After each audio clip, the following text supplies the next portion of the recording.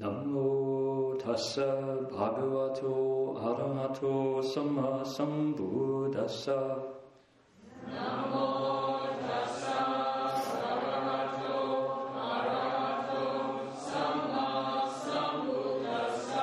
Homage to the blessed, noble, and perfectly enlightened one.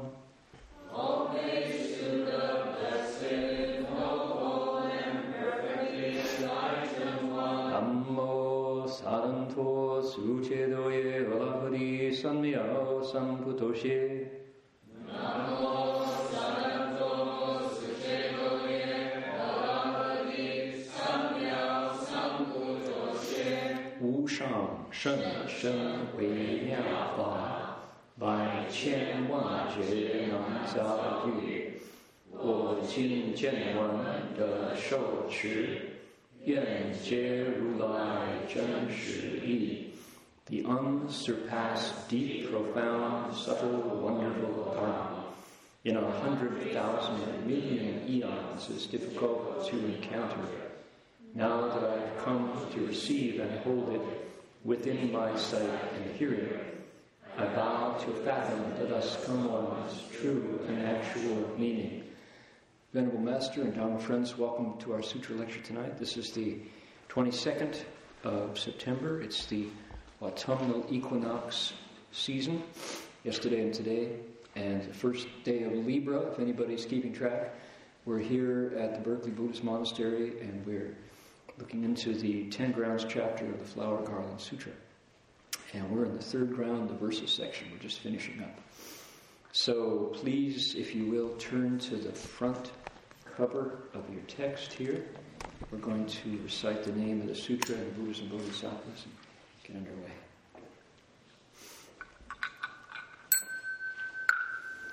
Namo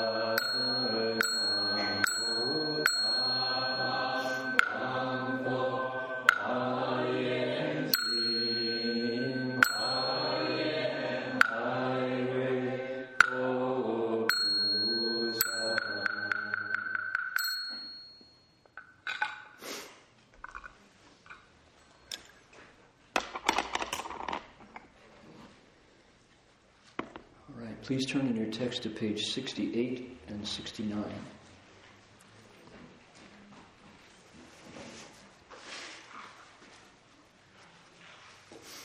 And we have a Vietnamese translation in the balcony going on if people would like to take advantage of that.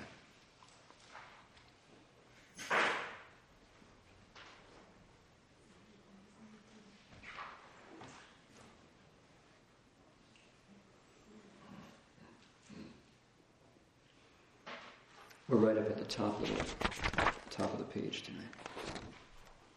First paragraph.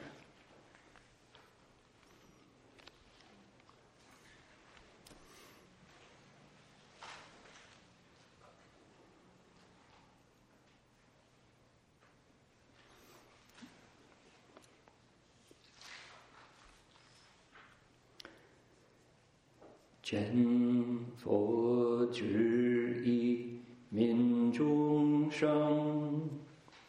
见佛之意，民众生。孤独无依无救护。孤独无依无救护。三度持安常坤法。三度持安常坤法。诸有余恒受苦。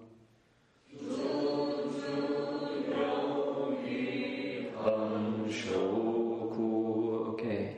Having seen the Buddha's wisdom, he pities living beings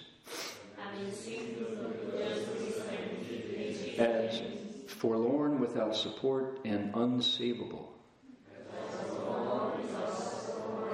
Unsavable. With three poisons blazes always vexing them. Dwelling in existence's jails, ever suffering. Okay. We're looking at the Bodhisattva's progression through the third ground, and this is the third stage among 10, and the Bodhisattva is going through a unique awakening that happens. Each ground brings another level of awakening in the Bodhisattva's mind. And at this point, you'll recall, as we've been going through, he has watched reality dissolve around him. He's been watching things fall apart, because his vision now lets him see right through the surface into the heart of things. And that is a shocker for a while, but he then looks deeper than that, and he realizes that that's happening for everybody, because that's the nature of things.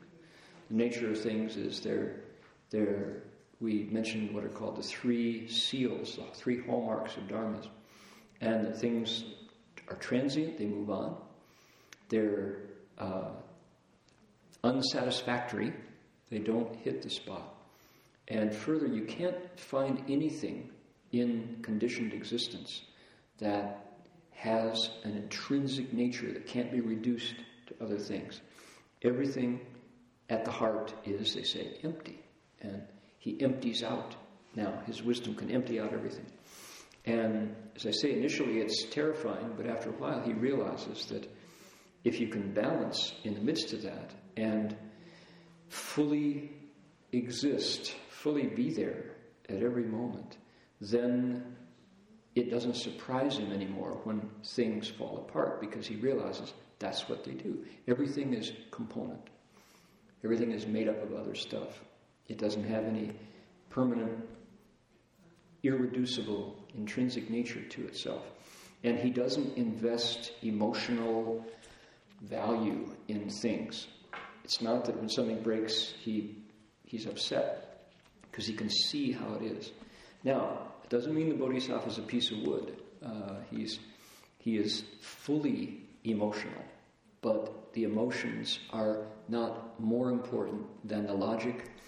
The transient nature of stuff is not more scary than the empty nature of stuff. So he's now realigned his understanding of himself in the world around him, and his priorities are different, and he doesn't attach. That's, if you had to say it in a word, you'd say he doesn't stick to things. So when they rise and fall, he lets that be, and he sees the wisdom in doing so.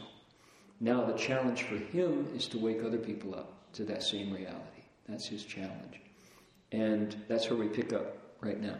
He notices that everybody around him, all the people he cares about, who are still stuck on things, who are still attached to things being one way, hurt when they break up. They're not ready to let go. And he wants to find a way to wake them up so that they can let go when things move on, as they always will, and find a balance in the wisdom and the compassion. So that's right where we are in the text. And it goes, 见佛之意悯众生，孤独无益不救护，三毒痴染常坤法，诸有欲恒受苦. Now we talked about this verse last week. We talked about the three poisons and how they're burning. And we also mentioned that this English is in need of a good massage. Our English is not in its final form. We're still working on it. So the thing that we didn't talk about, how beings are alone and nothing to rely upon, nothing to save them. We didn't talk about existence being a prison. And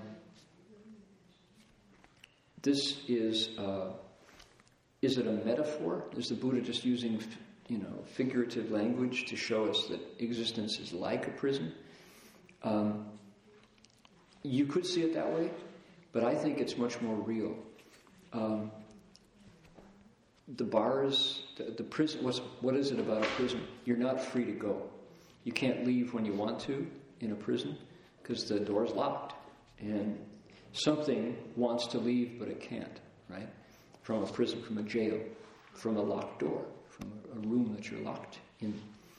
The Buddha says, from his point of view, the Bodhisattva says that that's our karma that manifests in our body, that shows us our body. That's a jail. We can't leave samsara when we want to. We're definitely going to die. We're definitely going to come back. That's the prison that he's talking about. And it's really a prison. We're not free to come and go because our karma holds us back. So you know what they say? We come to this world for one of two reasons. One, because the wind of our karma blows us here. Or two, because our vows led us here by choice. Now, a bodhisattva having, what's the quality of a bodhisattva? Ye, jin, qing, kong. Their karma has been burned away and their emotions have been emptied out. So with your karma burned away and your emotions emptied out, you're free to come as you choose, in whatever form you choose, and you're free to leave when you want to, in whenever you want to. So that's a real state of transcendence and mastery of those three hallmarks of dharmas. So the three hallmarks, the three signs, the three dharma signs are like the ABCs of language. If you don't know the alphabet, you can't use a language, right? If you don't know how to read or write it, you can only speak it, you're limited in what you can communicate. Once you learn these three seals of Dharma, the three hallmarks, San Fa Yin, you're free to come and go because you recognize it. You've mastered the sense realm. So what are the existences? Well, there's various lists. The jails of existence, talking about desire realm, and formless realm, which is kind of the world as we know it, including the heavens, which we don't experience unless you are secretly a deva here to listen to the Dharma. In that case, welcome. And you can text us and tell us what's it like in the formless realm. In the formless realm, gods don't have bodies. They're just consciousness. And their lifespan is very, very long. But it's still within mortality. They still come back. They still die and come back. Their lives come to an end. So it's really a jail when you're no longer free. You can't come and go as you choose. And from the Bodhisattva's long vision now, he sees that in the end, when we change, when we leave this body, it's painful. It's suffering. So, dwelling in existence is jails, ever suffering. All right. Let's look down these verses. The next one is the turning point in the Bodhisattva's progress through this third ground.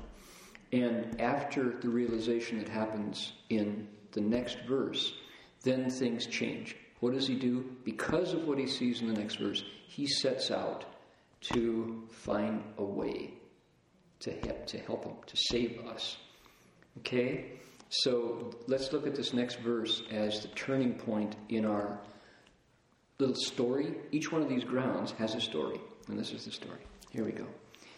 烦恼缠缚忙无目，只要下列三法宝，随顺生死不涅槃，我应久必清净尽。By afflictions bound, they're obscured, they're blind, they lack vision. Their inclinations are low and base, they lose the Dharma jewel. They follow birth and death, they're frightened of nirvana. And I should, for their rescue, be diligent and vigorous. Okay. So here the Bodhisattva says, I really see the nature of myself before, me before, and every living being. Which is what? Let's get rid of the pseudo-poetry here and just read it. Fan nao chan fu mang wu mu. Their afflictions tie them up. What would be an affliction that ties them up? Well, greed is a really good one. If we are greedy, we mentioned last week, nothing satisfies you. No matter how much you get, it doesn't hit the spot. The best stuff somehow always slips through your fingers. And you realize that I talked last week, or it was the week before, about being in the Garden of the Four Seasons restaurant and having my tongue go numb. There I was in this place where, one meal would have been the highlight of the summer. You talk about it with your friends for the next couple of weeks or next couple of months. But eating there 3 meals a day was just a horrific experience because you couldn't taste anything. The seasonings all competed and your tongue quit. Who knew that the taste buds had a certain limit of stimulation beyond which they just go, too much, can't taste it. So at a certain point, I went back to brown rice and steamed vegetables for the rest of the summer. And I tasted the broccoli. Goodness, broccoli, when it's fresh, has an incredible flavor. And you can just, every time you crunch a broccoli bud, it's boof, and your tongue goes, wow, that's broccoli. I tasted that. Cabbage, who knew how flavorful cabbage can be if it's fresh and you steam it and you keep the flavor in it. And then, man, oh man. And if you add a little bit of salt, it's like, salty cabbage, oh my goodness, So, and then a carrot has its own flavor. Potatoes can be very flavorful when your tongue is unknown, not known, when your tongue is alive and able to taste it. But as long as you're piling on the salt and pepper and butter and sauce and béarnaise and, spices, then your tongue just starts to lose its edge. So that's the problem of greed. Greed is a poison. It's a slow poison, but it's a poison, which is to say it will harm your well-being. If you take too much of it, it will kill something. Poison does that. So that's bound up by an affliction. You always looking for the upgrade, and you never get peace of mind. Always knowing that 9 months from now, the software is going to tell you have to upgrade. And there's no joy. You forget the wonder of it. So, bound up by afflictions, mang wu mu, blind, lacking vision. You can't see your way out of it. You can't see it. One of the things that reliably put me into a different space as a kid growing up was looking at the stars. I grew up in Toledo, and because Toledo was right on the shores of Lake Erie, the air was pretty clear. There was always a wind off the lake. And Toledo was surrounded by fields. It was a medium-sized city of 200,000 people when I was growing up. By Chinese standards, that's a village, but by Ohio standards, it's not tiny. It's medium-sized. It's bigger than that now, but back then the air was clean. And on a summer night, if you lay back in the grass once the sun went down, you could see lots of stars. And it was the quickest route to wonder for me was looking at the stars on a summer night. And at the right time, you get shooting stars, and they're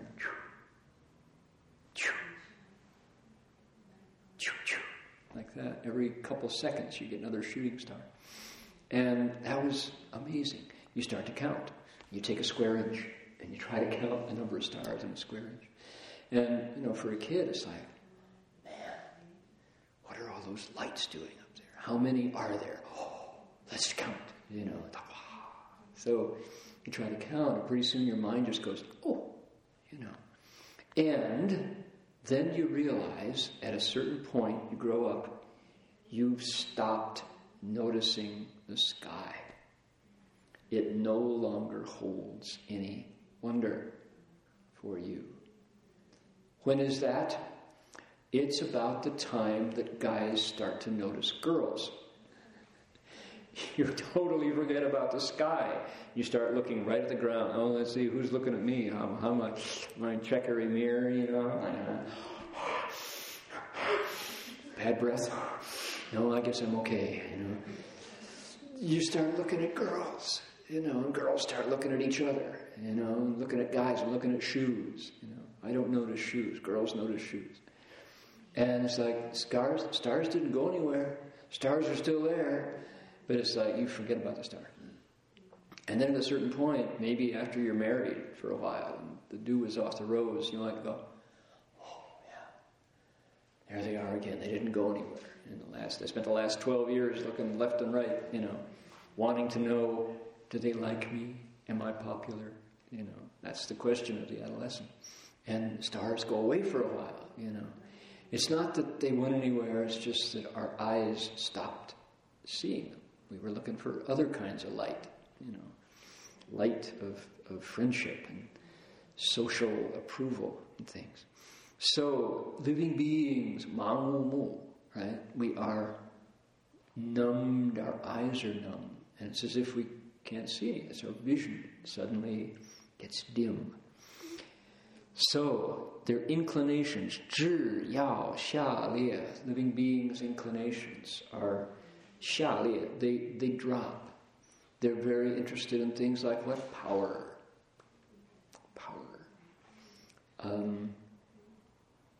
Sang fa bao. Sang is an interesting word here for the sutra. That's the verb. It means they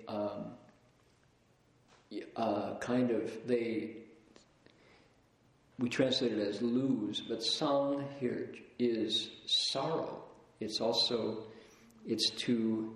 do in, to lose, to harm, to mourn, to get rid of. It's an interesting verb. That's an old character. They do the Dharma jewel in. So in other words, instead of looking deeply into the nature of things, they not only stop with the surface, they want to manipulate the surface. They don't see people as opportunities to serve. They see people as potential votes. They see people as allies to gain them the election, or as customers, right?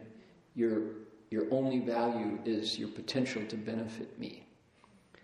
That's to lose the Dharma jewel, because you don't see people as future Buddhas.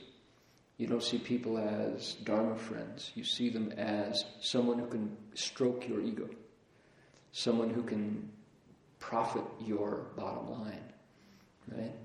Or worse, that's still thinking positive. What if you look at living beings and say, oh, here comes the enemy, because they're the hateful, the hated underscore, right? I was hearing a really interesting news analysis on NPR the other day as I was crossing the Richmond Bridge. And this guy he had written a book debunking the myth of the Islamic takeover of the West. What was the name? Some second-rate scholar. I'm just reporting what I heard. I haven't read it, so I don't know. Talked about Eurabia. She'd written the book, The Peril of the Coming Eurabia, meaning that Arabic, Islamic folks were going to come up from the Middle East and from Africa to take over Europe, the coming Eurabia. And this author who was being interviewed had written a book debunking that Europe is in no danger of being taken over and Western culture is not at risk by Islamic culture. And he said, in fact, as he had his fingers on the pulse of the mutual interaction between Islamic culture and European, you'd say,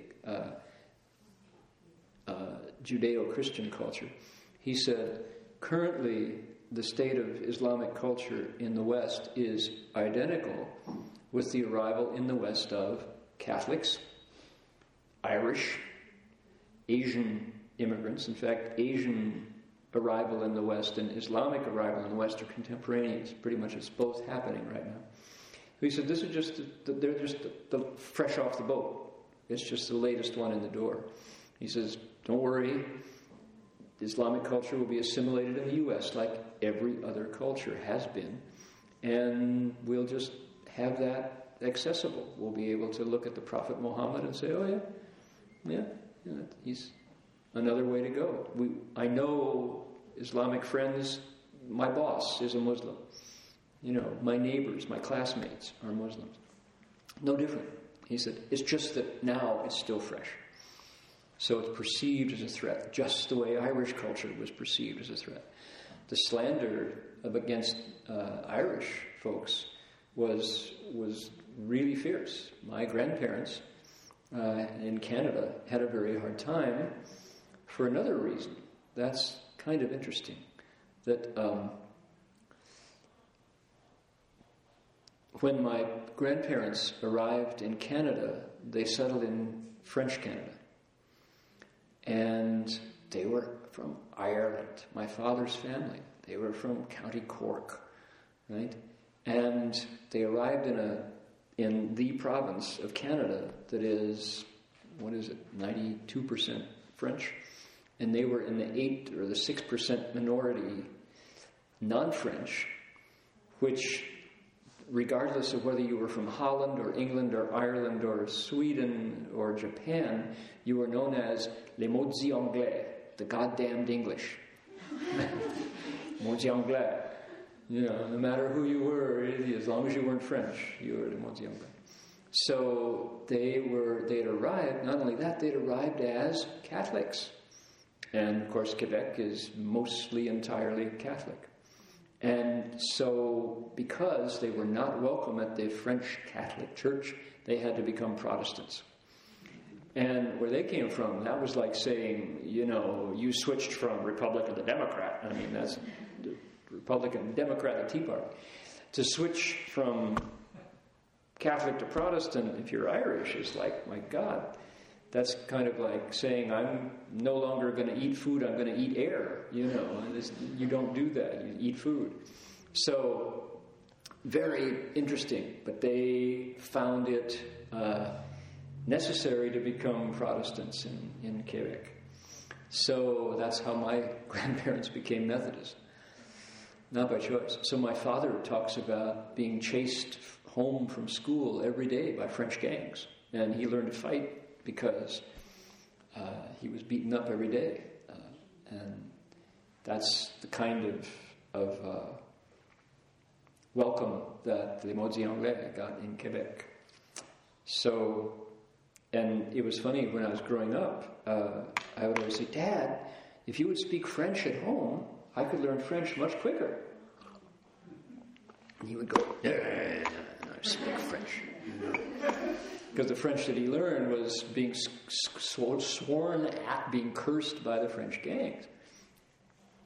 So he didn't want to go back there. So it's like he never would. He wouldn't cooperate teaching me French at home. So he says that, what do you do when you sang Pa Mao? If you sang Pa Mao here, it says you lose the Dharma jewel. It's because you're looking at people's outsides and then manipulating them, right? Because you look like that, I know things about you. All my stereotypes kick in. You're blah, blah, blah, blah, blah, because the labels stick, right? At a certain point when the new culture shows up, the labels stop sticking. Because you know them. Because you're on the BART with them. Because you do business with them. Boy, commerce is a main cultural assimilator, right? There were people who said, I remember that was really interesting. There was a time when China and Taiwan could have gone to war. It was close. This is, thank goodness, that time seems to have passed, although this current transition, we'll see. But this was before there was any contact between Taiwan and China. And just a suggestion, there were guns trained across the Taiwan Straits and missiles. And people were saying, it may be the case, we're watching a race right now between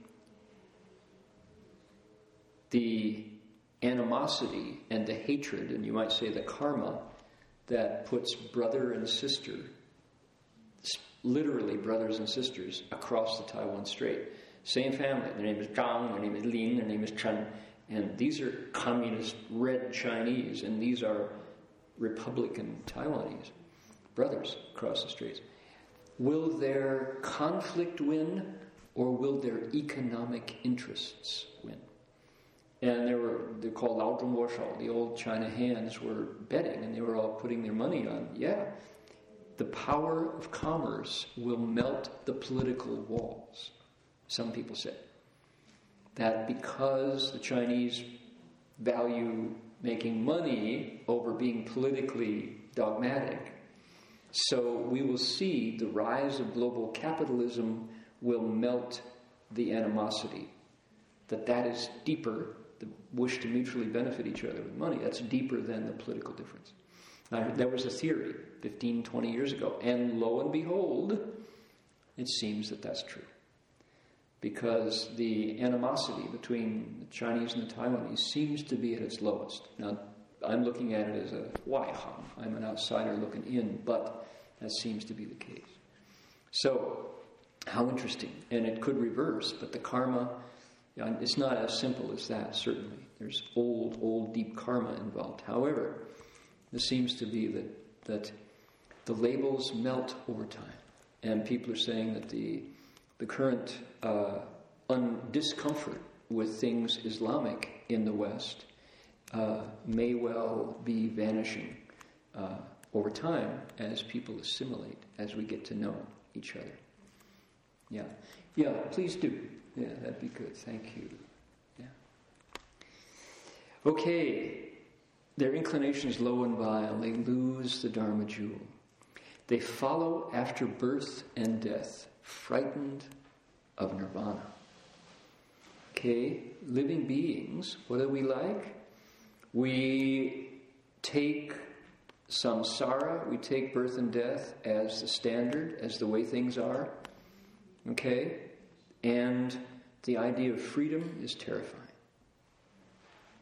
The idea of freedom really scares us. How funny, right? There was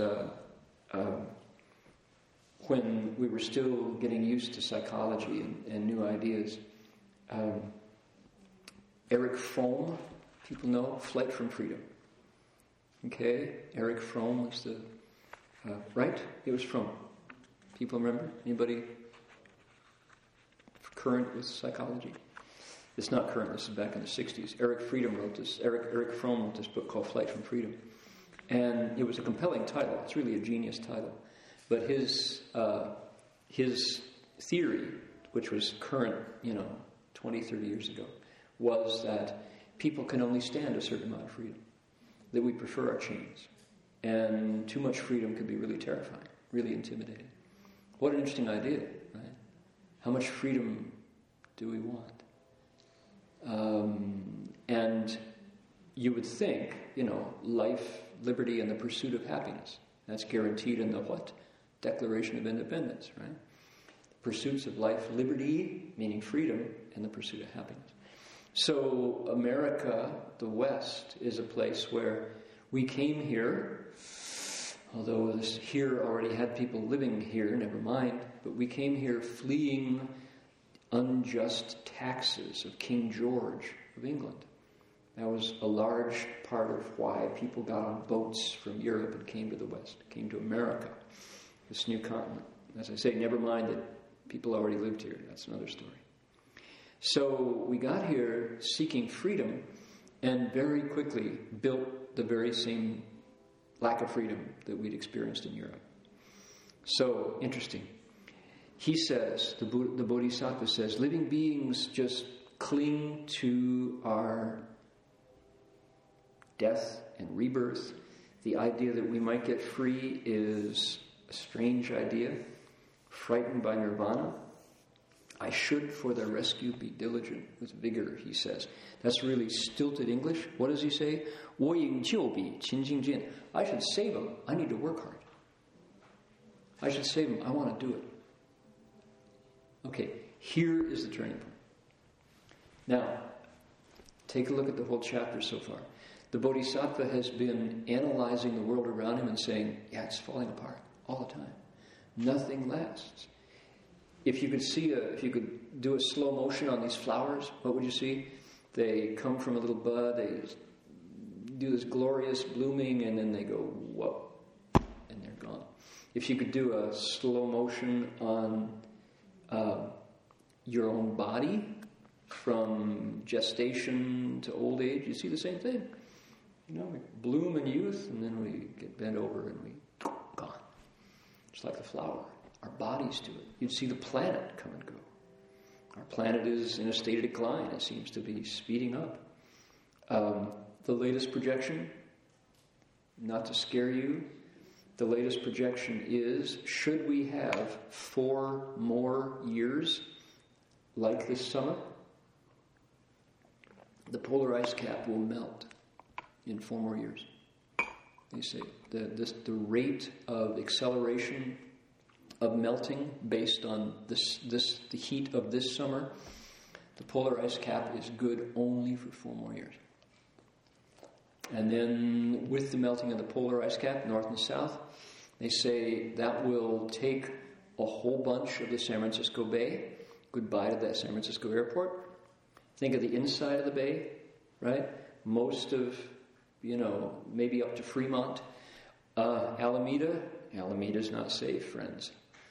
Right? All of you who live in Alameda, they say if the polar ice caps melt in 4 years, the water will rise because water that is warmer takes up more space than water that is cold. As water contracts and becomes ice, it takes up some more. When it gets warmer, it expands.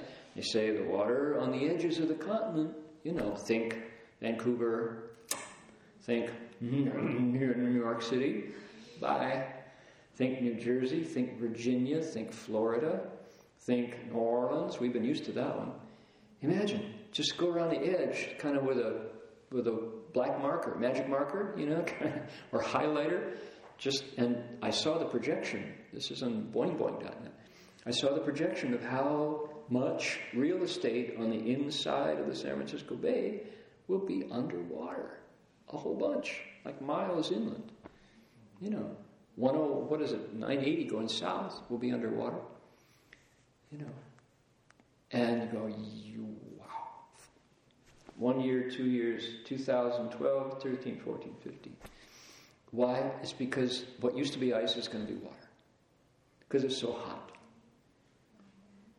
And you go, that's real scary. Never mind. Let's see. World Series coming up. What if we can get the Oakland A's game? Yeah. Hey, the Giants are back. Wild card. Hey, We can't take it. We don't want to know. Don't want to know. We fly from freedom. We turn our backs on nirvana. So the Bodhisattva says, oh my God, I should rescue. I need to work hard. Because he sees it coming. Wake up. I need to wake them up. They're playing in the burning house. They're walking around in a piece of land that's going to be underwater soon. It's going to be beachfront real estate. Right? Fremont will be beachfront real estate. Why? Largely because we don't let go of our cars. And we take the fossil fuels, the blood of the planet, and burn them. And when we do, we create gases that the sun's rays bounce off of, not allowing the natural cycles of the planet to chill and to heat and chill and heat. And as a result, as those rays, the harmful rays come through,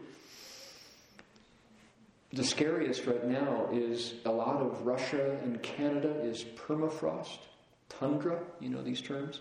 Tundra is permanently frozen, and they say underneath the tundra is lots and lots and lots of methane. Lots and lots. And of course, if they could cap it, they would have a lot of gas to burn. But they can't, and the faster it melts, the more the methane rises and can create more of the thing, and so it heats up faster. Another big one, and this is, of course, preaching to the choir. People know this. But they say if humans would reduce their consumption of meat by 10%, it would delay the process. It would slow things down. Because more significant in the creation of carbon dioxide and greenhouse gases, more significant than all the internal combustion engines combined. Now, take planes going by. Did anybody see Endeavour yesterday flying through the sky? All right. Yeah. The space shuttle flew by. Its last mission yesterday.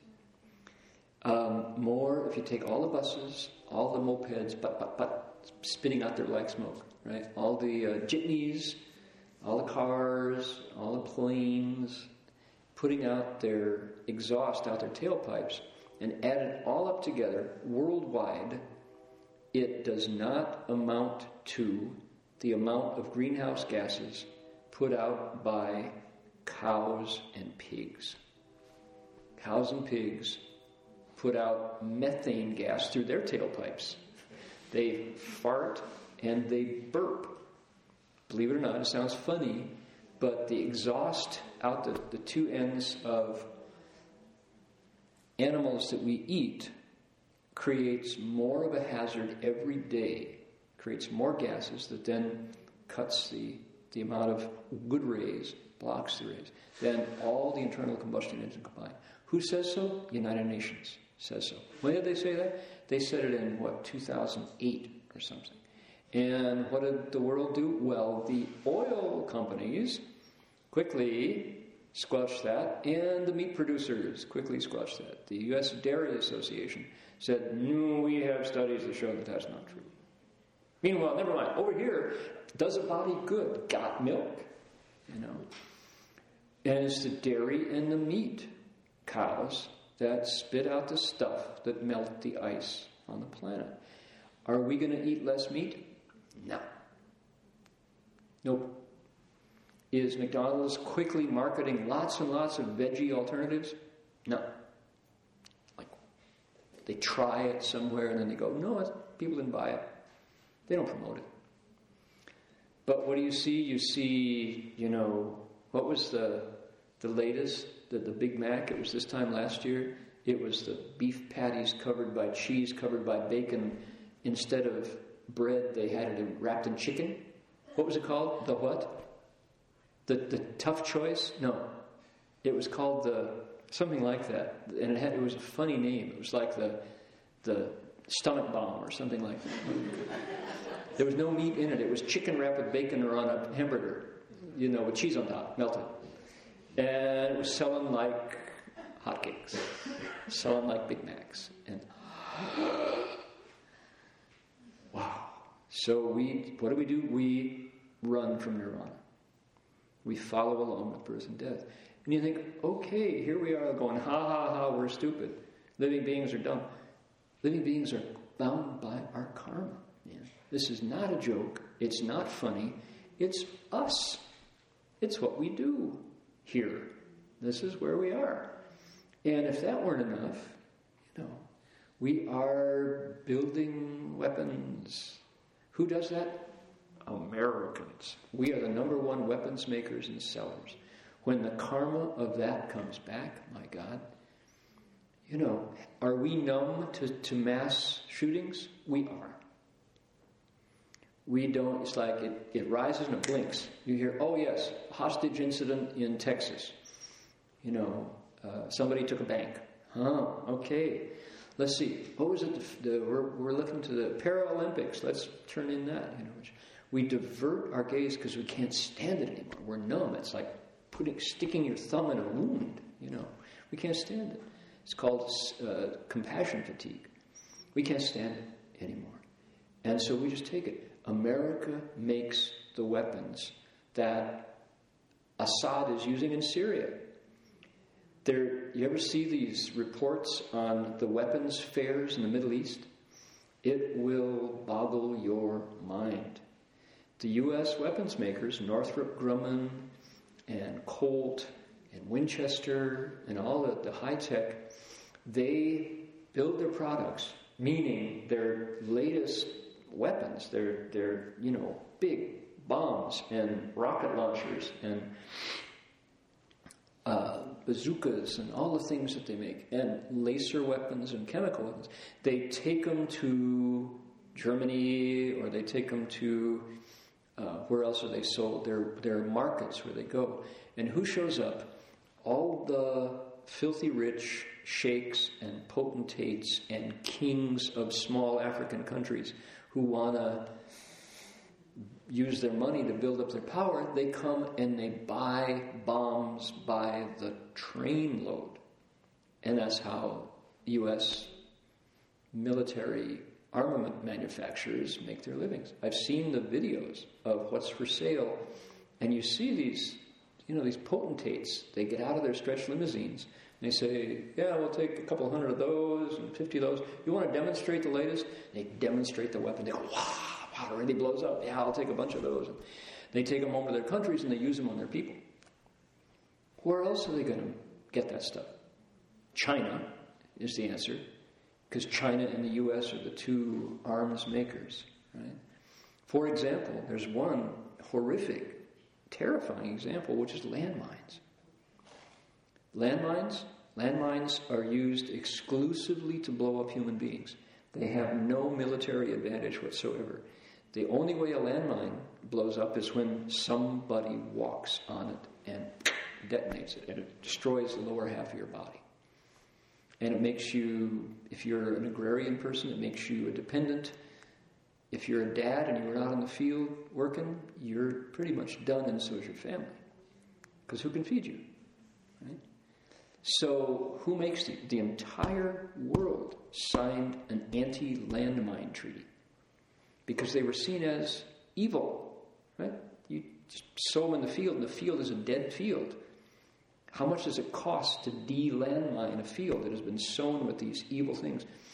The latest is there are big rats that are trained to sniff landmines. This is in Cambodia. They had these big domesticated rats. They put them on a string, and the rats were really sensitive, and they could smell it, and they were light enough that if they stepped on it, it wouldn't go off. And they trained the rat to go out in the field, and it sniffs, and it stops, and it looks up, and he gives them a corn, and the rat goes, and they dig, and there's the mine. But how many trained rats are there? I saw the video, believe it or not. So the whole world said, these are evil. Get rid of them. 2 countries refused to sign the treaty. Guess who? The U.S. and China. Where are all the landmines in the world made? I guess U.S. and China. That's bad. That's shameful, right? And embarrassing. There we go. So when the karma of that comes around, America is going to be a place where you can't walk safely. Right? There are neighborhoods in Oakland. I was reading last week. Why are we on this tangent? Where did I go? How did I get this bad wind in my life? There was a group trying to meditate and get a meditation thing going in Oakland. And they had to get the timing of it right, because there were certain times a day when people would not come out of their houses for fear of catching a bullet. The story was, they say, well, we don't take our garbage out except a couple hours in the day when everyone else is asleep, because the other time, like 18 hours of the day, we know that there's a good chance that we'll catch a bullet, because bullets are flying through the air in Oakland at that time of day. So it's like, yeah, there we go. What is the karma of making the weapons that the whole world uses? You get blown up. Your territory, your land becomes physically dangerous. We're seeing it happen. Movie theaters in Colorado, college campuses in New Jersey. Wow. So there we go. He says, I should be diligent and wake them up, he says. Good grief. That's where we are. That's our world right now. And we're seeing it happen. And, if you turn the wheel a couple more times and you look back and you think, how come we didn't notice as it was gradually getting that way? Well, if you pay attention, you see it's getting that way. Man, oh man. Who's doing that? We are. We're doing that. Dwight D. Eisenhower. President Eisenhower. He used to be called General Eisenhower. He was the head of the Allied Command. He was the man who had charge, along with General Montgomery, or I forget who. He had charge of coordinating the Allied forces against the Third Reich and Hitler. And in 1944, June 6th, D-Day, the day of the Allied invasion of Europe, General Eisenhower was in command. Well, he came back after defeating Germany, and we elected him president. When I was born, Eisenhower was president. And so I grew up knowing about President Eisenhower. Well, President Eisenhower, as he left office, said, I can't quote it, I shouldn't try, but if you could find it in 10 seconds on Google. He said, I want to warn the citizens of our country that we are entering an age of a military-industrial complex. He coined the phrase that the army and industry are coming together to create something that we will not be able to stop unless we act now. He said, well, we didn't, and we got it. That the U.S., for some reason, is invested your tax dollars in things that destroy human bodies. We value that more than we value keeping grandmother healthy. Right? Anyway, you understand. The Bodhisattva says, I need to wake people up. I need to wake us up. Why do we do this? Who says we do it? The answer is, our karma says we do it. Somebody asked Master Shenhua, Shifu, we've got more atomic warheads than we need, Shifu. We can blow up this planet like 150 times over. What's keeping us safe, Shifu? And he said, not much. He said, there will come a time when we blow ourselves up. We've done it over and over again, he said. That's the nature of this world. That's why it's called the Saha world. We've done it all the time. It's just a matter of time. That's why bodhisattvas are so important, he said. So we said, Shifu, that sounds terrifying. What do we do? He said, recite Guan Yin's name. Bow to Guan Yin Bodhisattva. Okay, so moving ahead, look at number 3. 强求智慧益众生，四合方便令解脱，不离如来无碍智，彼复无生会所起。 He sets out seeking wisdom to benefit all beings. He considers what expedience will bring them liberation. It's not apart, it will not be apart from the Tathagata's unobstructed knowledge. That knowledge, in turn, arises from wisdom that is not created. In other words, inherent wisdom.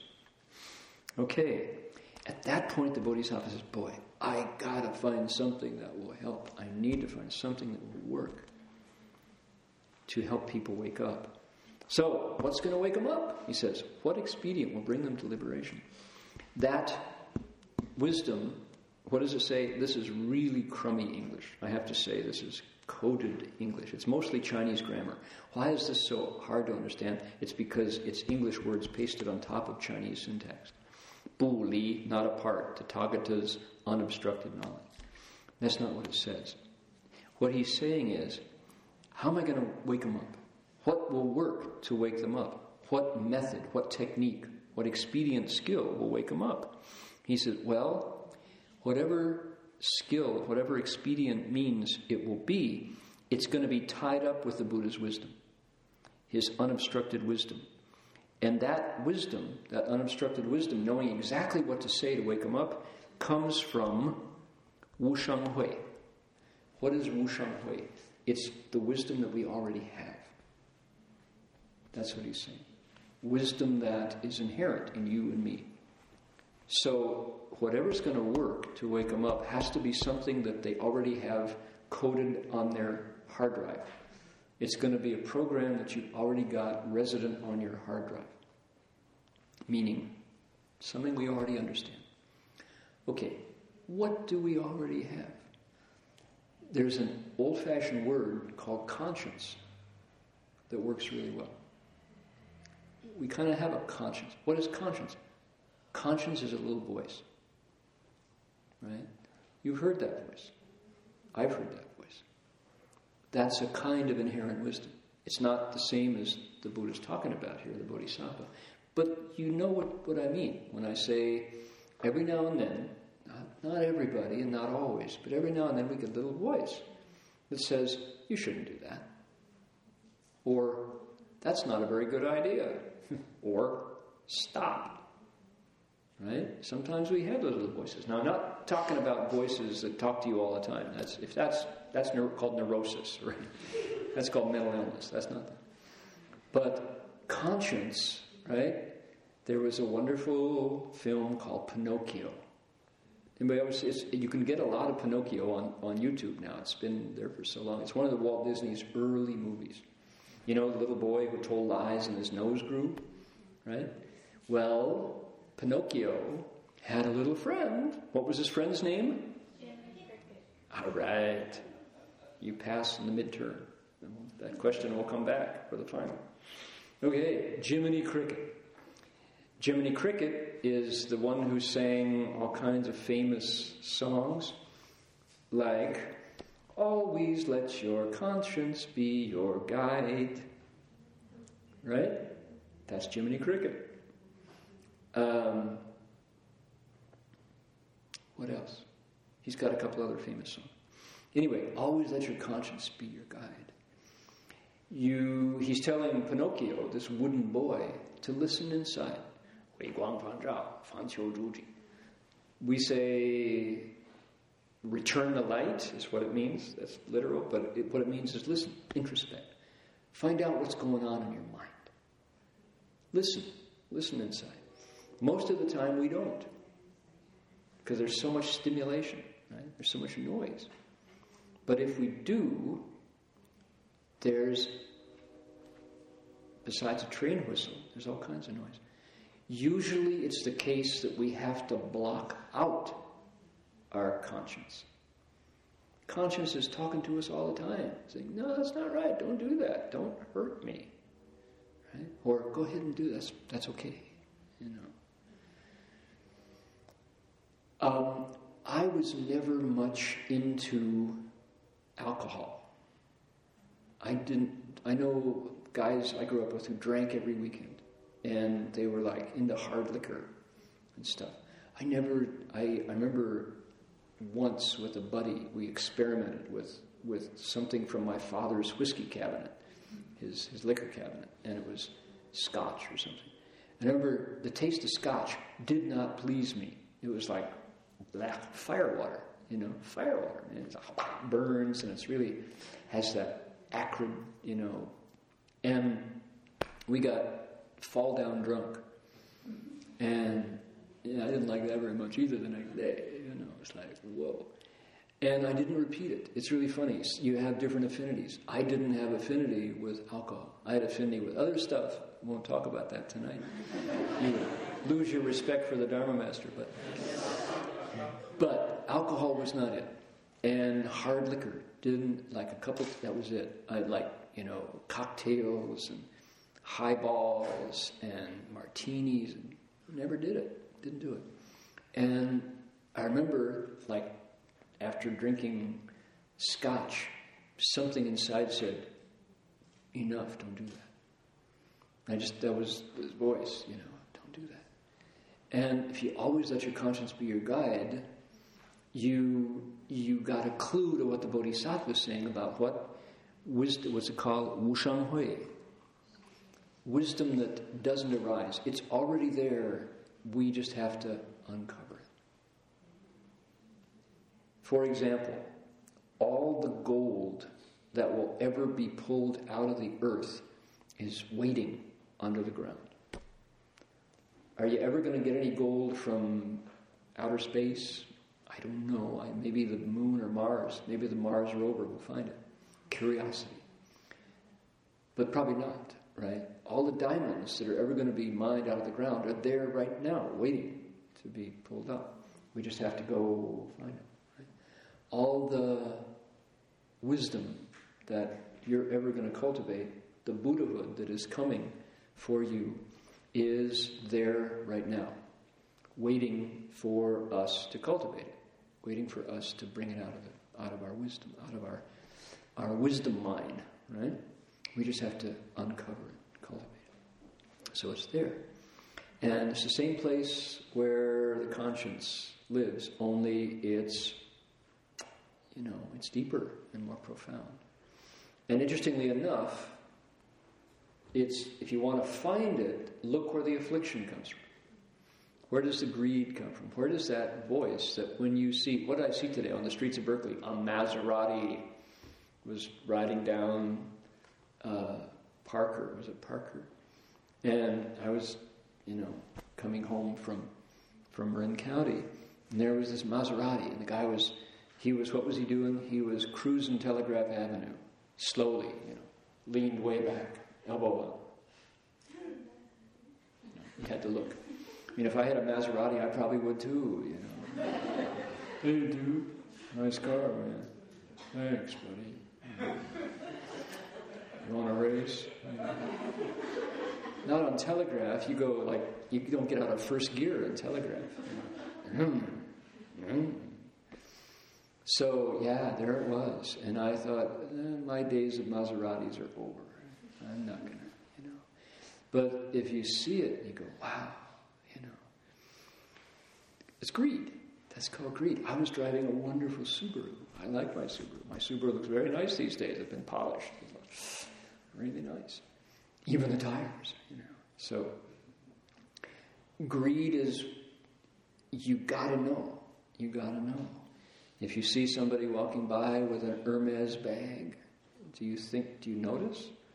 Hermes, right? That's like, Louis Vuitton is supposed to be number one. Taiwan.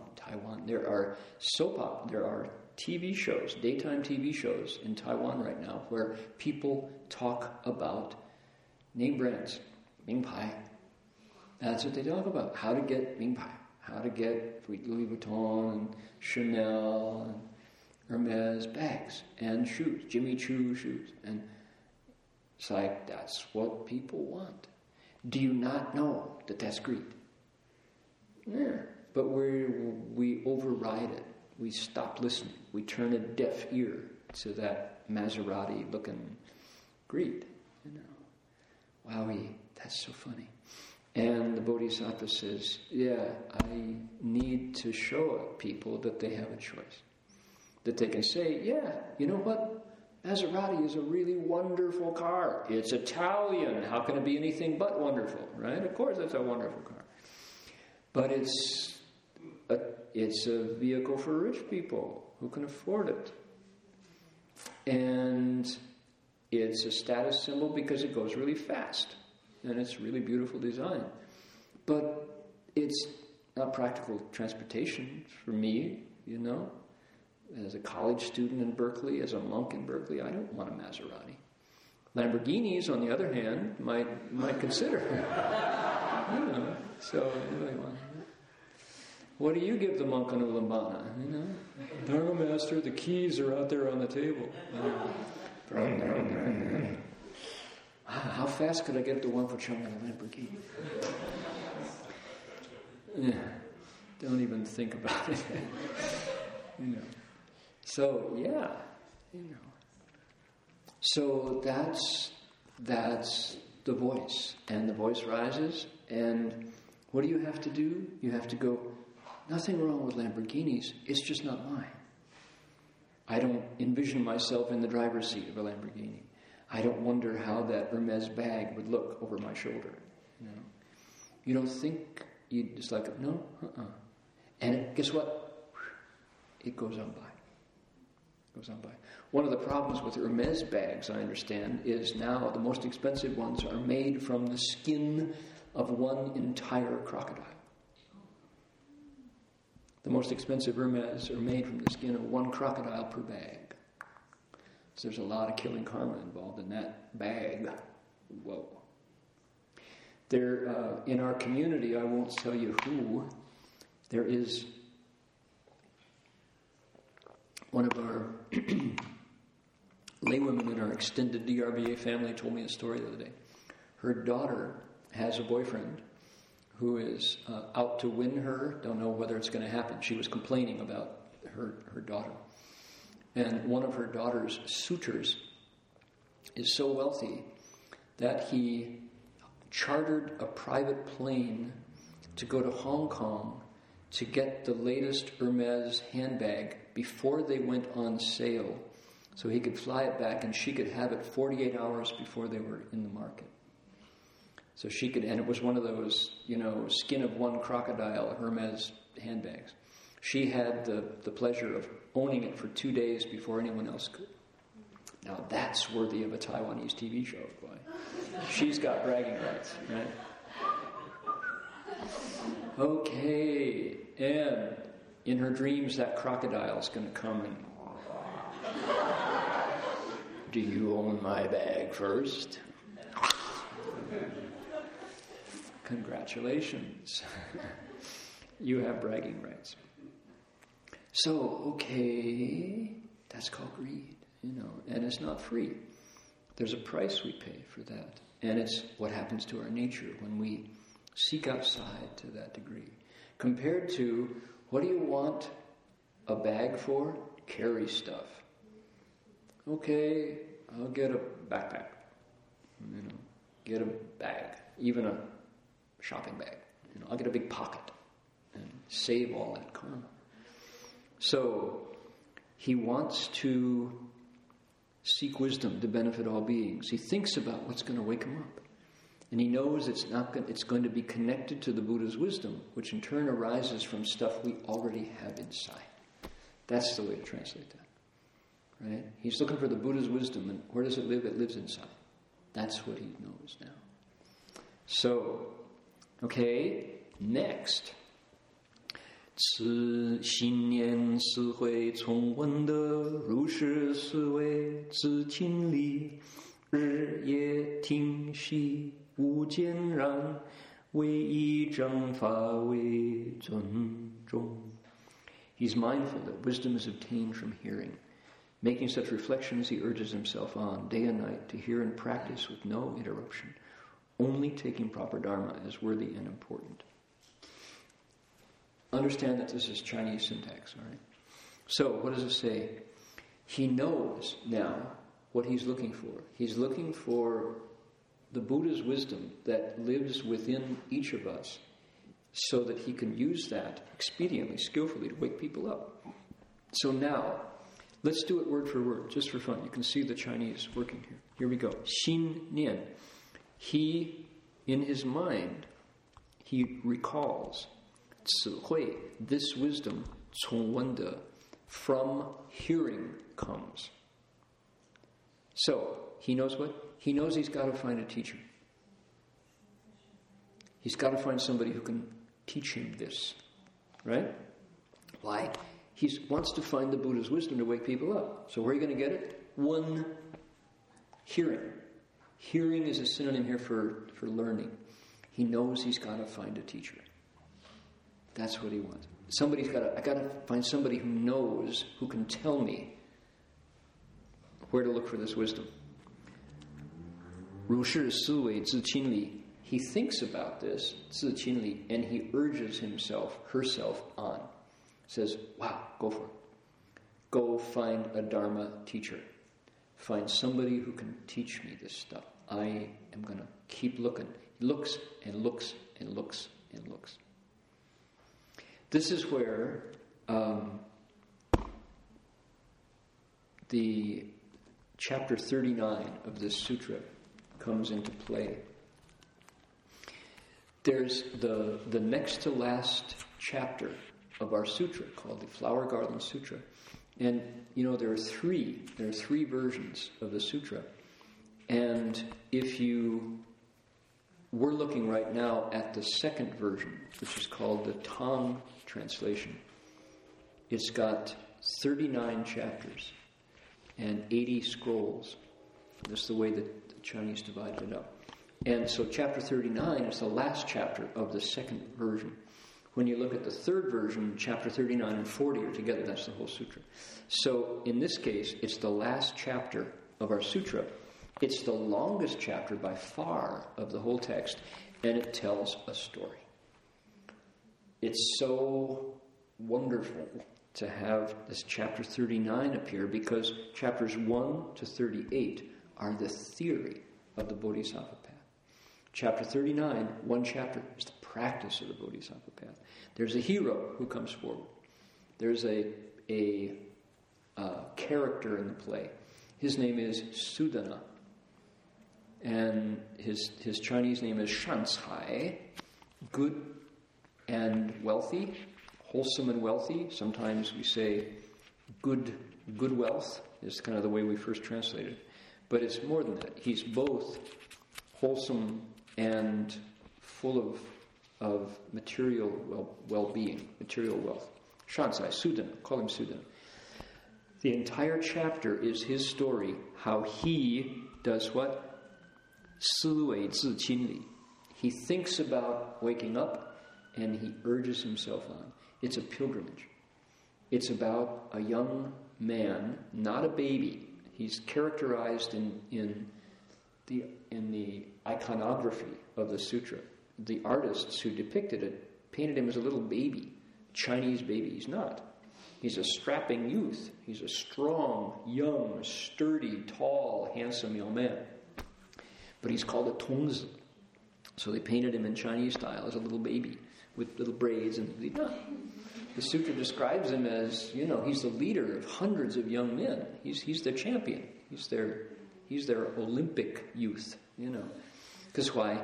He's going to go for 12 years and more seeking wisdom to many, many, many teachers. He's going to keep going and going and going. And this, I'm telling you this because I feel like this chapter 39 of the Avatamsaka Sutra can be read as literature. You can read it as a story, and it holds up just fine. Why don't people know this? Because it hasn't been in English. It's only in Chinese. Parts of it are in Sanskrit. And you can find some versions in Silk Root languages. But only Chinese, Korean, and Japanese readers of Hanzi, of Chinese characters, have had the pleasure of reading the story of Sudana. At some point in our translation progress, we're going to produce this, the story version of Sudana. It's an epic story. Epics are a genre of literature, right? The Rime of the Ancient Mariner, the Epic of Gilgamesh. We have them in the West. But it's a story of a hero who goes through crisis, challenge, toil, terror, joy, discovery, loss. They always get a wound sometime. They always somehow get hurt. And against all odds, they succeed. And they make it. And Sudana's story is an epic. It's Mahayana Buddhism's epic literature. And I really want people to read it as a story because it's got everything. It's got a love story in it. Jupo Shenyu, Jupo Shenyu inside as Sudana asks Lady Gopa for her past lives, and she tells him a love story. It's wonderful. I mean, there's terror. He meets this Brahmin who climbs the tree of knives and jumps into boiling oil and tells him he should do it too. And he says, no, this guy's a terrorist, And all the gods, one by one, come saying, no, do not slander. He's a really good Shanjirsha. This is your Kalyana Mitra. Do what he says. Every time we did, we got incredible benefit. So Sudana, trembling, climbs the tree of knives and jumps in the boiling oil. And he says, wow, gee, it's strange. As soon as I hit that boiling oil, I felt cool. I felt purified. Well done, good man. You faced your shadow and you overcame your fear. Well done. You're a true seeker of Dharma. Rusha Suwei Tzu Qinli. Tirelessly, he pursues awakening. Why? Because he wants people to wake up. He wants to help people come out of the prison of birth and death and turn around and look for the door instead of clinging to the walls and the bars. Just turn around, you come out the door. The door's been open all this time. You just didn't want to go out of it. You were afraid to get free. Right? The Bodhisattva wants people to wake up and realize the door has been opened all along. But we don't walk out it. We're scared to get free. Because it's scary. There's no maps. Well, there's a map. Buddhist sutras are a map out of the jail. We just have to walk it. So, he urges himself on. By day and by night, he listens and listens. Wujianran, without any break. No seamless listening. He plays the tapes of the Dharma lectures in his car. He downloads the MP3s. There must be something here. I keep listening, hoping I'll wake up. No commercials. Wei Yi Zheng Fa, Wei Zun Zhong. This is pure Chinese. Only taking proper Dharma as revered heavy. That's pure Chinese. Only taking proper Dharma as worthy and important. Okay, so that's fine. We're going to improve it. The only thing he values is the Buddha Dharma that helps him leave the jail cell. Because he's tried everything else and it didn't hang together. It kept breaking. Buddha Dharma won't break on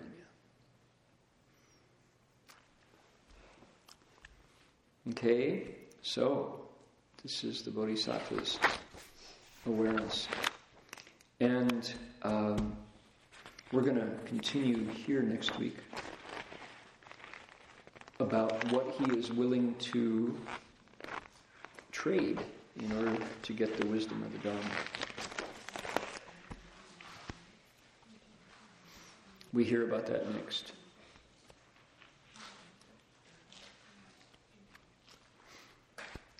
His priorities are changing.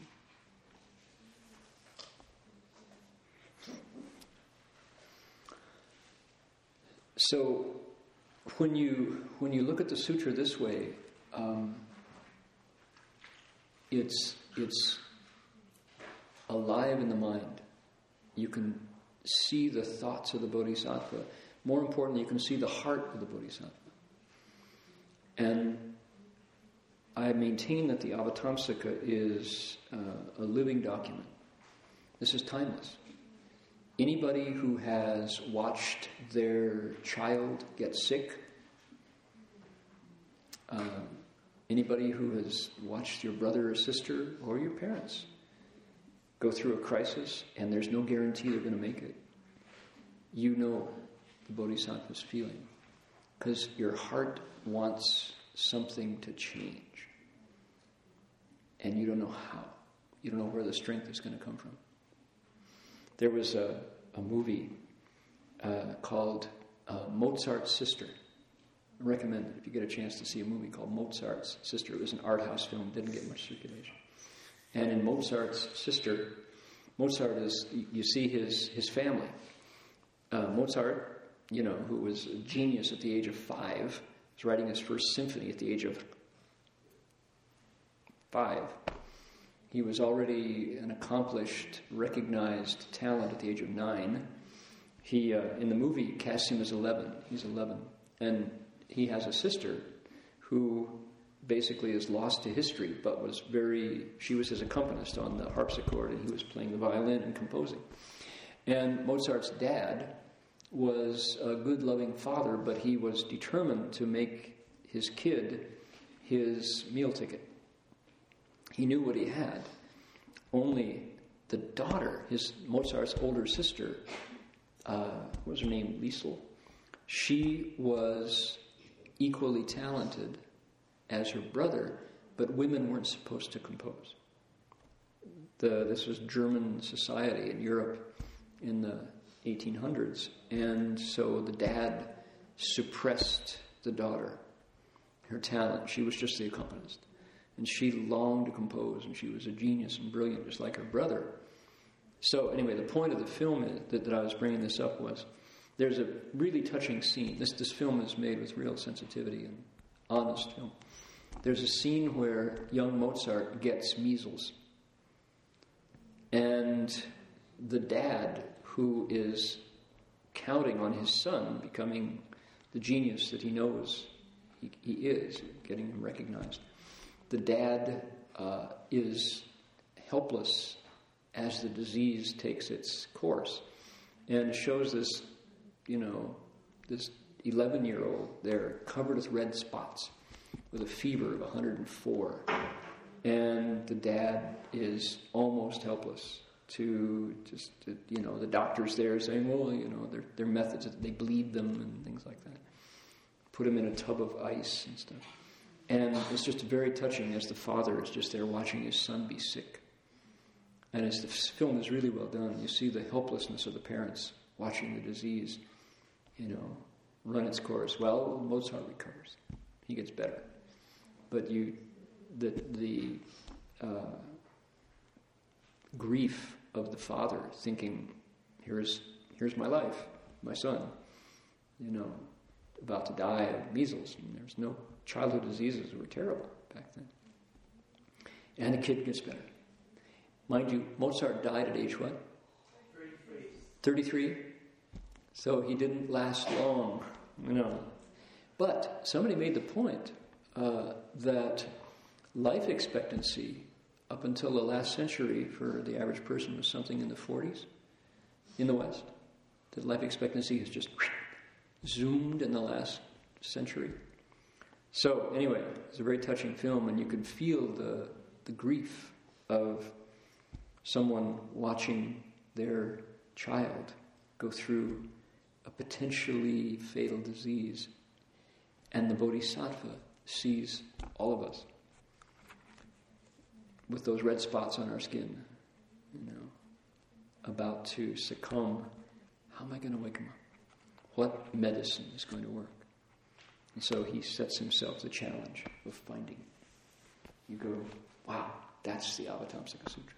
Jerry? There's a question from online. Is the prose not in English? Chapter 39, the story of universal worthy and his sister and his teachers, or the 10 vows of Samantha? So, say again, the question is chapter 39 the story of universal worthy? Is that the question? Yeah, is the prose not in English? The story of universal worthy and his teachers? Okay, it's a little bit of confusion in the question. Chapter 39 is the story of Sudana, Sudhana. That is Shansai Tongzi. Samantabhadra, universal worthy or universally good bodhisattva, is one of his teachers. Chapter 39 in the third version of the Avatamsaka resolves into chapter 40, and in chapter 40, Samantabhadra Bodhisattva, gives Sudana his final instructions. So chapter 40 is the conversation between Sudana and Samantabhadra, between good wealth and universal worth. Okay? And it has been translated twice, fully, once by Thomas Cleary, and it's available, but it's full of mistakes. You have to be careful with that one. And also by BTTS, by us. And the problem with that version is it's not complete. We're still working on it. But we are all here part of that process. Tonight, the lecture that we gave is really essential to the evolution of this text from Chinese to English.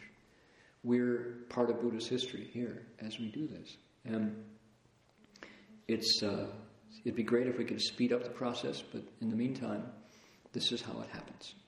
It is by all of you taking part of your Saturday to come and listen to the Avatamsaka Sutra in English and Vietnamese here. We do it in Chinese at City of 10,000 Buddhas on Sunday nights, and then we translate it directly on Monday mornings. So that's the process, and bit by bit it's coming. So if any of you feel like you have a destiny to, if you have the affinity to join that work, talk to me after the lecture. And if you're online and you hear that, then send an email to, what is it? BTTS volunteers. Volunteers. BTTS volunteers at Gmail. Buddhist Text Translation Society. BTTS volunteers at Gmail.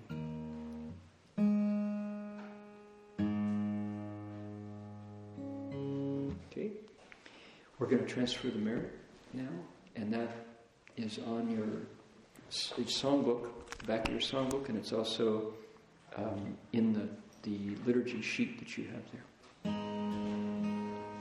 It works by making a wish, putting it out with your mind into that common space that all minds share, and letting it magnify.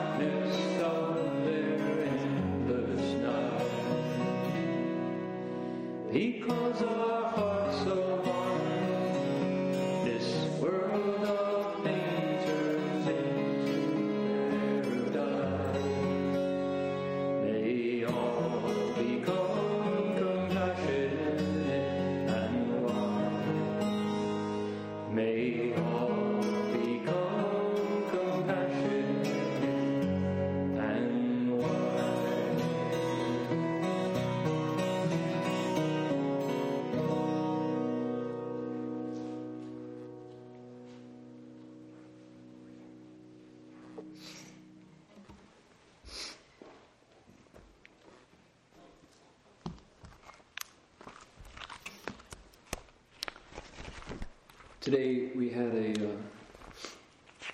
wonderful experience, I could say, over in Marin at the Dominican University.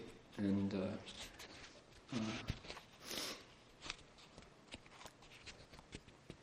Yomin Fasher and I went over, and Marion was there, and Angela and other Dharma friends, and about 40 people from all different walks of life, for sure, talking about enlightenment and ethical conduct was the topic. And the interesting thing was that the conference was hosted by the Sufis, the kind of the Chand school of Islam. And these are old friends. I realized that I had done this once before for one of their programs in 2007. And it's the Sufis hosting interfaith. In that conference, it was all about Buddhism. It was called Understanding Buddhism, right? So we're called the Institute for World Religions. And here's the International Association of Sufism doing the same thing. There's the culprit. What was the program today? It was, here we are, when you got 12 of them, boy. A little sharp. There you go. The program was a woman named Prabha, who is such an expert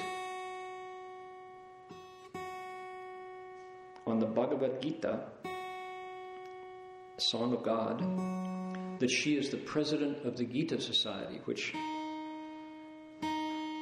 is a bunch of like-minded individuals worldwide. And the Bay Area has a bunch of them.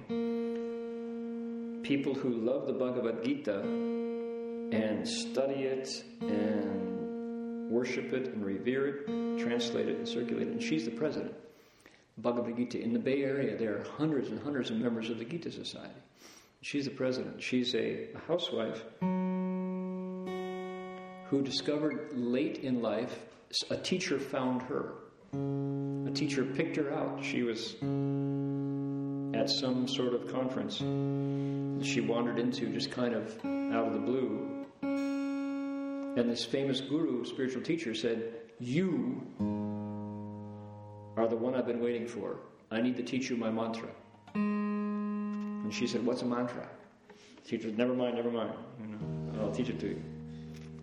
So she did, and sure enough, she discovered that she had a real capacity to hold this mantra, and she recited it day and night, and things started to happen to her. She found the mantra really worked. And so from that time on, she discovered she had this calling, and she became an expert. She memorized the Bhagavad Gita and taught it and wrote about it. And she's now, we brought home a whole box of her CDs and DVDs and lectures and books for our library. And it's quite wonderful to be part of this woman's expertise. And she liked what I said a lot, because she usually doesn't talk to anybody who knows as much or more about it than she does, about mantras and things like that, or about Dharma. And she kept saying, "How did you know about King Ashoka? I didn't think anyone knew." I was like, "Okay, yeah, lady, you're not the only one, lady, come on." So, and she's a big fish in a small pond, maybe, I don't know, but anyway. So, nice to be with her. And so she's the expert about the Bhagavad Gita, and sitting next to her was Kodadad I can't do his full last name. He is a Persian Zoroastrian who grew up in India. So he's an Indian Zoroastrian from Persia, because India, Persia, Afghanistan all have contiguous boundaries, right? They're all together in that part of the world, which is a very Buddhist part of the world, by the way. I didn't mention that to him, but I thought he might not take that too kindly. But he's a Persian, Indian, Zoroastrian. And he talked about Zoroaster and Zarathustra and Ahura Mazda, their god. And he, is an expert on the religion of Zoroaster, which has been around for 6,000 years. It's like, whoa, it's one of the oldest languages. And he was extolling the benefits of Zoroastrian and lots of things to learn. So here we are, and I was the Buddhist. So we had Hinduism, Zoroastrianism, and Buddhism all talking about ethics. Very, very neat. So I taught them the first thing I did was teach the Veg Source mantra, which is the cure for greed. She thought all mantras had to be in Sanskritam, and I'd do one in English. How about that? Oh, lovely, lovely. I have enough. I am grateful. Share the blessings. Hallelujah. May all be fed. May all things flourish. May all awaken. Bodhisvaha. Remember that? I had everybody learn it. I have enough. I am grateful. Share the blessings. Hallelujah. May all be fed. May all things flourish. May all awaken. Bodhisvaha. Can you all say it? I have enough. I am grateful. Share the blessings. Hallelujah. There you go. You sound just like holy rollers. May all be fed. May all things flourish. May all awaken. Bodhisvaha. That's a good Sanskrit mantra, right? Okay, I have enough. Not only do I have enough, I'm grateful for what I have. Thank you. I'd like to share it. May I have enough. I am grateful. Share the blessings. Hallelujah. Praise God. Because not everybody's a Buddhist yet, right? May all be fed. May all things flourish. May all awaken. Bodhisvaha. Here we go. I have enough. I am grateful. Share the blessings. Hallelujah. May all be fed. May all things flourish. May all awaken. Bodhisvaha.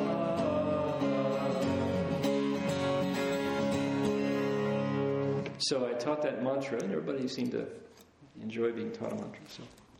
But then I thought, this is what I wanted to share with everybody. We all talked for 20 minutes and then questions and answers. And we didn't really have time to go deeply into the application of the ethics that we were introducing from three traditions. And I had, on an impulse, thought about that. When the rubber hits the road, when the sandal hits the pavement, how do you apply your ethical values? Ethics is character. And I thought, well, what's at stake right now? And I came up with these ideas. I think the things that worry me the most, and where I would like to see people come up with their own ethical decisions and standards that they live by, are relationships. That's what is breaking fastest. And it's funny to be speaking it to people who grew up in a Chinese, Vietnamese cultural background, because largely this is not true for your parents. And it may not be true for you. For your kids, this is true. That traditional Asian values, when they come to the West, break up. Here's the issue. Moms, mothers. Here in the West, we have a thing about women, particularly moms, that, and excuse me for the language, but women in this culture can be treated as bitches and hoes. And that is increasingly popular, for women to be treated as bitches and hoes, right? Bitches and whores, right? Like, that is about as vile language as you can find. Who are we talking about? We're talking about mom, right? Where your body came from.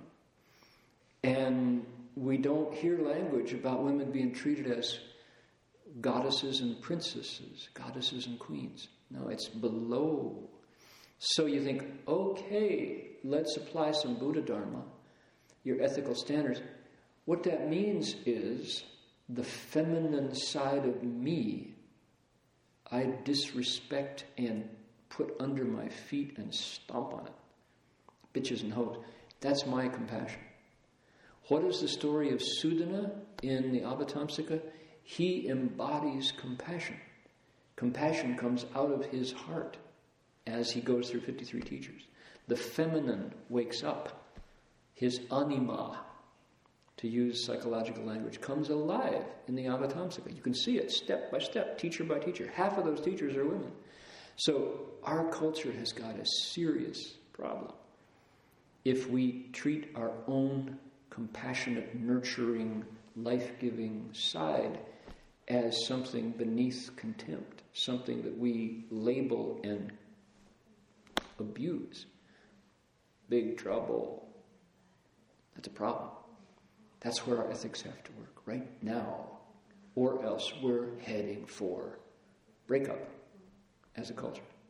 Because it doesn't work to cut out your own nurturing side and continue. You break. 2, dads.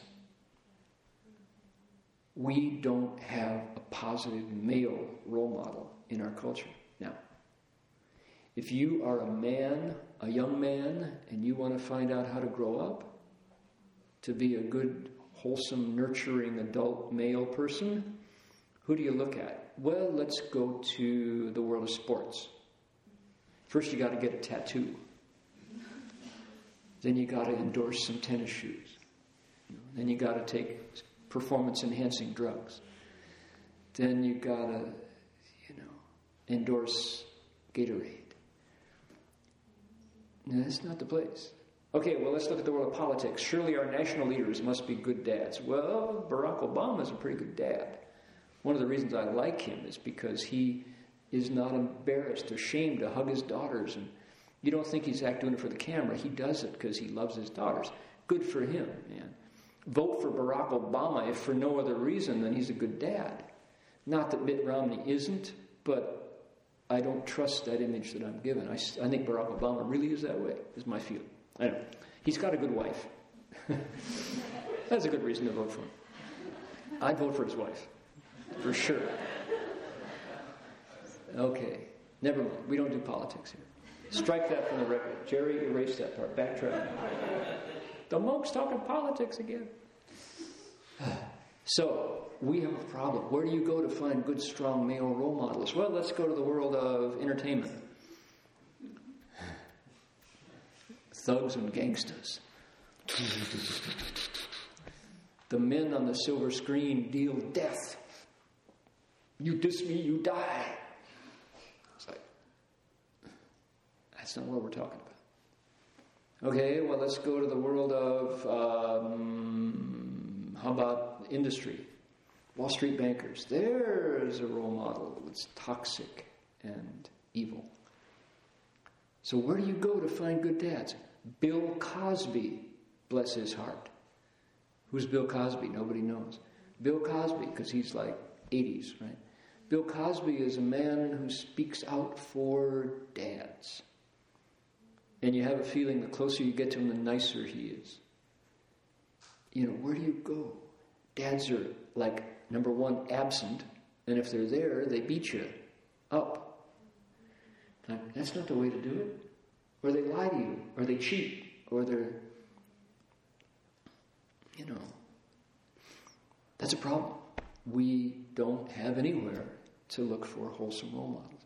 So here you have, celibate men cultivating the Buddha Dharma, seeking wisdom. Okay, maybe in the Buddhist Sangha you find good role models, but they're celibate monastics, So, hey, you Buddhist lay dads, you got a lot of weight to carry.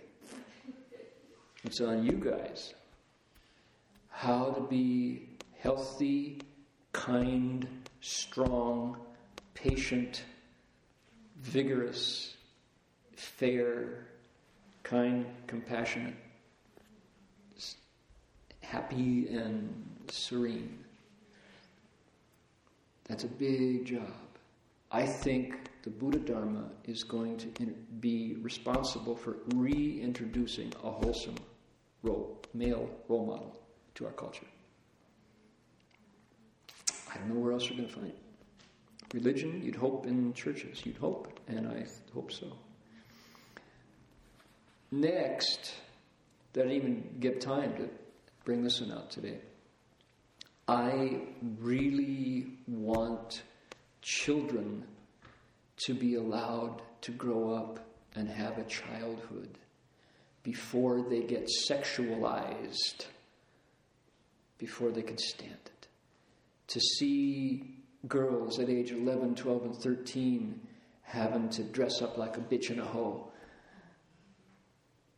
You go, no, man, let them have a childhood. Let girls be girls before you make them fantasy objects for somebody to consume. That's wrong. Women, girls are not something for men to consume and spit out. Man, that's our future. Those girls have to give us our kids in the future and raise them to be wholesome human beings. Women are not sexual objects to be bought and sold and idolized and talked about for their body parts. It's like, that's wrong.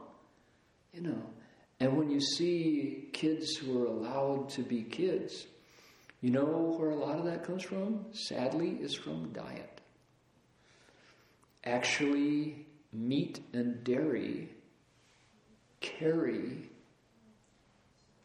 estrogen and fast growth hormones. Because why? It makes more milk in the cow. So when humans put it in their bodies, it has a reaction in young girls. They get thoughts more quickly because they've been given chemicals that never should be put into young girls' bodies or old girls' bodies, women's bodies. But because the cows will make more milk if you pump them full of bovine growth hormone, so you drink that milk, guys and girls, and it messes us up. So anyway, I would wish that girls be allowed to be 18, 19, and 20 before they have to be thought of as objects of desire. So they can learn stuff and be free and run and have fun as a young person before they get pushed prematurely into these roles that they never should be asked to fill. That's something that our modern culture has done that is wrong, right? And I don't hear people saying it's wrong. That worries me a lot. And, is that enough? I would really like to, and this is the one that's really, because it ain't going to turn around, I would really like young people to be able to find friends that breathe and that talk to them and that react to things they say and do instead of friends on Facebook. The article that said if your child's awake, he's probably online? True. There's a phenomenon going on in our world. It's not our Western culture, it's our world, where kids spend more time online than they do doing any other activity in their lives. Never mind friends. It's like siblings, don't talk to them. Parents, don't see their faces, but they will certainly text them. Somebody was giving me the virtue of a free software for iPhone. I'm sure you know what it is, I don't. Where you can create your own virtual text network and you can stay in touch with your family no matter where they are in the world with text message. What's it called? Y'all know? It's brand new, and it's free, and you can with a click you can send out your text message to your own virtual family network instantly around the world. Like that. What's it called? Stay in touch or something like that. Anyway, don't say you heard it from me. Don't go looking for it. All right? It's one further step down that road where, right, it's really true. We spend more time with our digital readouts, with this screen. Where'd it go? Where's my phone? I was just tuning my guitar. This is the two-dimensional door to friendship, not the human beings in our lives. We have a monk in the monastery who just got an iPad. Watch out. He's using it very well, I might add, to connect to his friends that otherwise he would not be able to. So you can use it well. It's not that technology by itself is bad, but if we use it to replace actual human contact, we've been done. We've been had, and it is not going backwards. When do we say, oh, that's enough, I'm going to put that away and go talk to my friends? You go to try to talk to your friends. They're saying, hey, somebody just went offline. What happened? That was you. That has me worried, because why? That's brand new history. Humanity has never been there before, and we don't know what to do about it. Right? We don't have any rules for that one. So I worry about the way we deal with the feminine in our world and ourselves, the way we miss and lack a male role model, the way kids are pushed prematurely into sexual role models that they never should be asked to try to explore, and that we've now replaced human contact with virtual contact. Those are serious worries. And if we don't find some way to turn that around, I think our culture is going to go into places we will not be able to return from as a culture. I think it's dead end, each of those. Then there's filiality. And Shifu called filiality 救国妙药, the medicine that can save our nation. But filiality requires actual human beings. There's no virtual filiality. So anyway, so that was what I talked about today, and it's all of those things are actual worries. Those are serious concerns. So if anybody can find a Dharma principle to help us find our way into relationships that still work, the ones we've known for as long as humanity has been on the planet but suddenly vanished, let me know. My email address or my Facebook handle or my Twitter feed or my blog, my website, there's all of it, or my telephone. Or you can actually come and find me. Not recommended. Make an appointment. Right? So, and there we are. Strange new world we're in. Any solutions? There's an old one. Blueprint for satisfying relationships, but you have to slow down and make your mind quiet before you can hear it. All right. Any announcements coming up? What's happening at the Berkeley Monastery? Roundtable was Thursday, our second round of Roundtable. And we've sent out our Berkeley Monastery newsletter. Angela is here if you would like to receive our newsletter. See her, Angela? Raise your hand, please. Here she is. She'll be happy to collect your email address to send out the newsletter.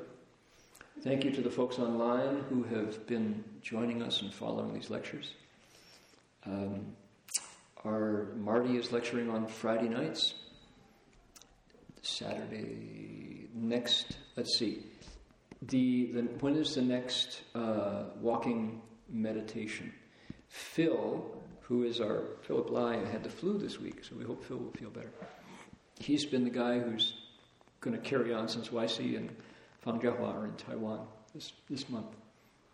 So the walking meditation will be happening. What? Anything else? Any more announcements? Yes, Walk to Feed the Hungry. We have flyers in English, Chinese, and Vietnamese to advertise the Walk to Feed the Hungry. The dates for that in San Francisco are? Saturday, the 13th of October. October 13th, Saturday, coming up. And that will be in San Francisco, and there's another one in South Bay. In San Jose, that's on the 14th. San Jose on the 14th.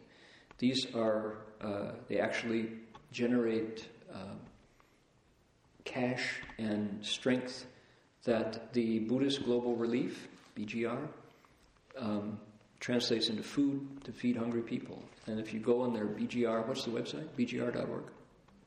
Buddhist Global Relief. Buddhist, spell it out, BuddhistGlobalRelief.org. If you go there, you can find who is being fed, where are the programs, where your strength goes. So this is a noble thing. Bhikkhu Bodhi is the inspiration behind the Buddhist Global Relief and the Walks to Feed the Hungry.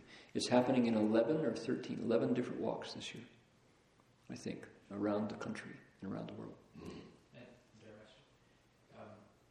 if I could ask, if anyone has the interest and is kind enough to maybe take some flyers before you leave and put them places, particularly around Berkeley. Anyway, if someone's interested in helping, then please talk to me, because some places have been covered and many places have not. So we could use your help. Thanks. There is an event, a series of events that I would like to announce, which is that Professor Du will be holding another workshop on how to use C-Beta, the digital Tripitaka, at City of 10,000 Buddhas. Here we go. This coming Monday, day after tomorrow, at 8:30 to 10 a.m. at City of 10,000 Buddhas, Du Lao Shi will be teaching us again how to use the C-Beta Tripitaka. It's in the DRBU conference room up at City of 10,000 Buddhas. And it's good if you can show up with your laptop with the C-Beta software installed. That saves time. And you can download it at www.cbeta.org. cbeta.org. You can download the software. And there's a Mac version to download the C-Beta reader at the same place. Then Monday, let's see here. There is Professor Du will be lecturing as well in the evening at CTTB on Buddhist education. So this coming week is a great time to, if you're up at City of 10,000 Buddhas, to catch some amazing history of the Chinese Buddhist canon and the story of how the C-Beta digital Tripitaka came into being, and also topics on Buddhist education, of which Professor Du is an expert, hands-on person doing that work at Dharma Drum University and in Taiwan. So that's happening up at CTTB, and do check if you'd like to know more about that. He is here tonight, or you can come and talk to me and we'll give you the details. Yes, Alan. The abbot, Dharma Master Lee, he will have a lecture in Gold Sage Monastery tomorrow at 9 a.m. Okay, tomorrow. He will be webcasted too. Okay, tomorrow at 9 a.m., Hong Lu, the abbot of CTTB, will be lecturing at San Jose. 9 a.m. All right, I'm going to go to Toledo this week to see my mom. But I'll be back on Friday. So, see you all next Saturday here. And as Master Hua would say, if it's the Tao, advance. If it's not the Tao, retreat. Take what's good and what you've heard and put it into practice. Anything that's bad, change it in yourself. See you next week.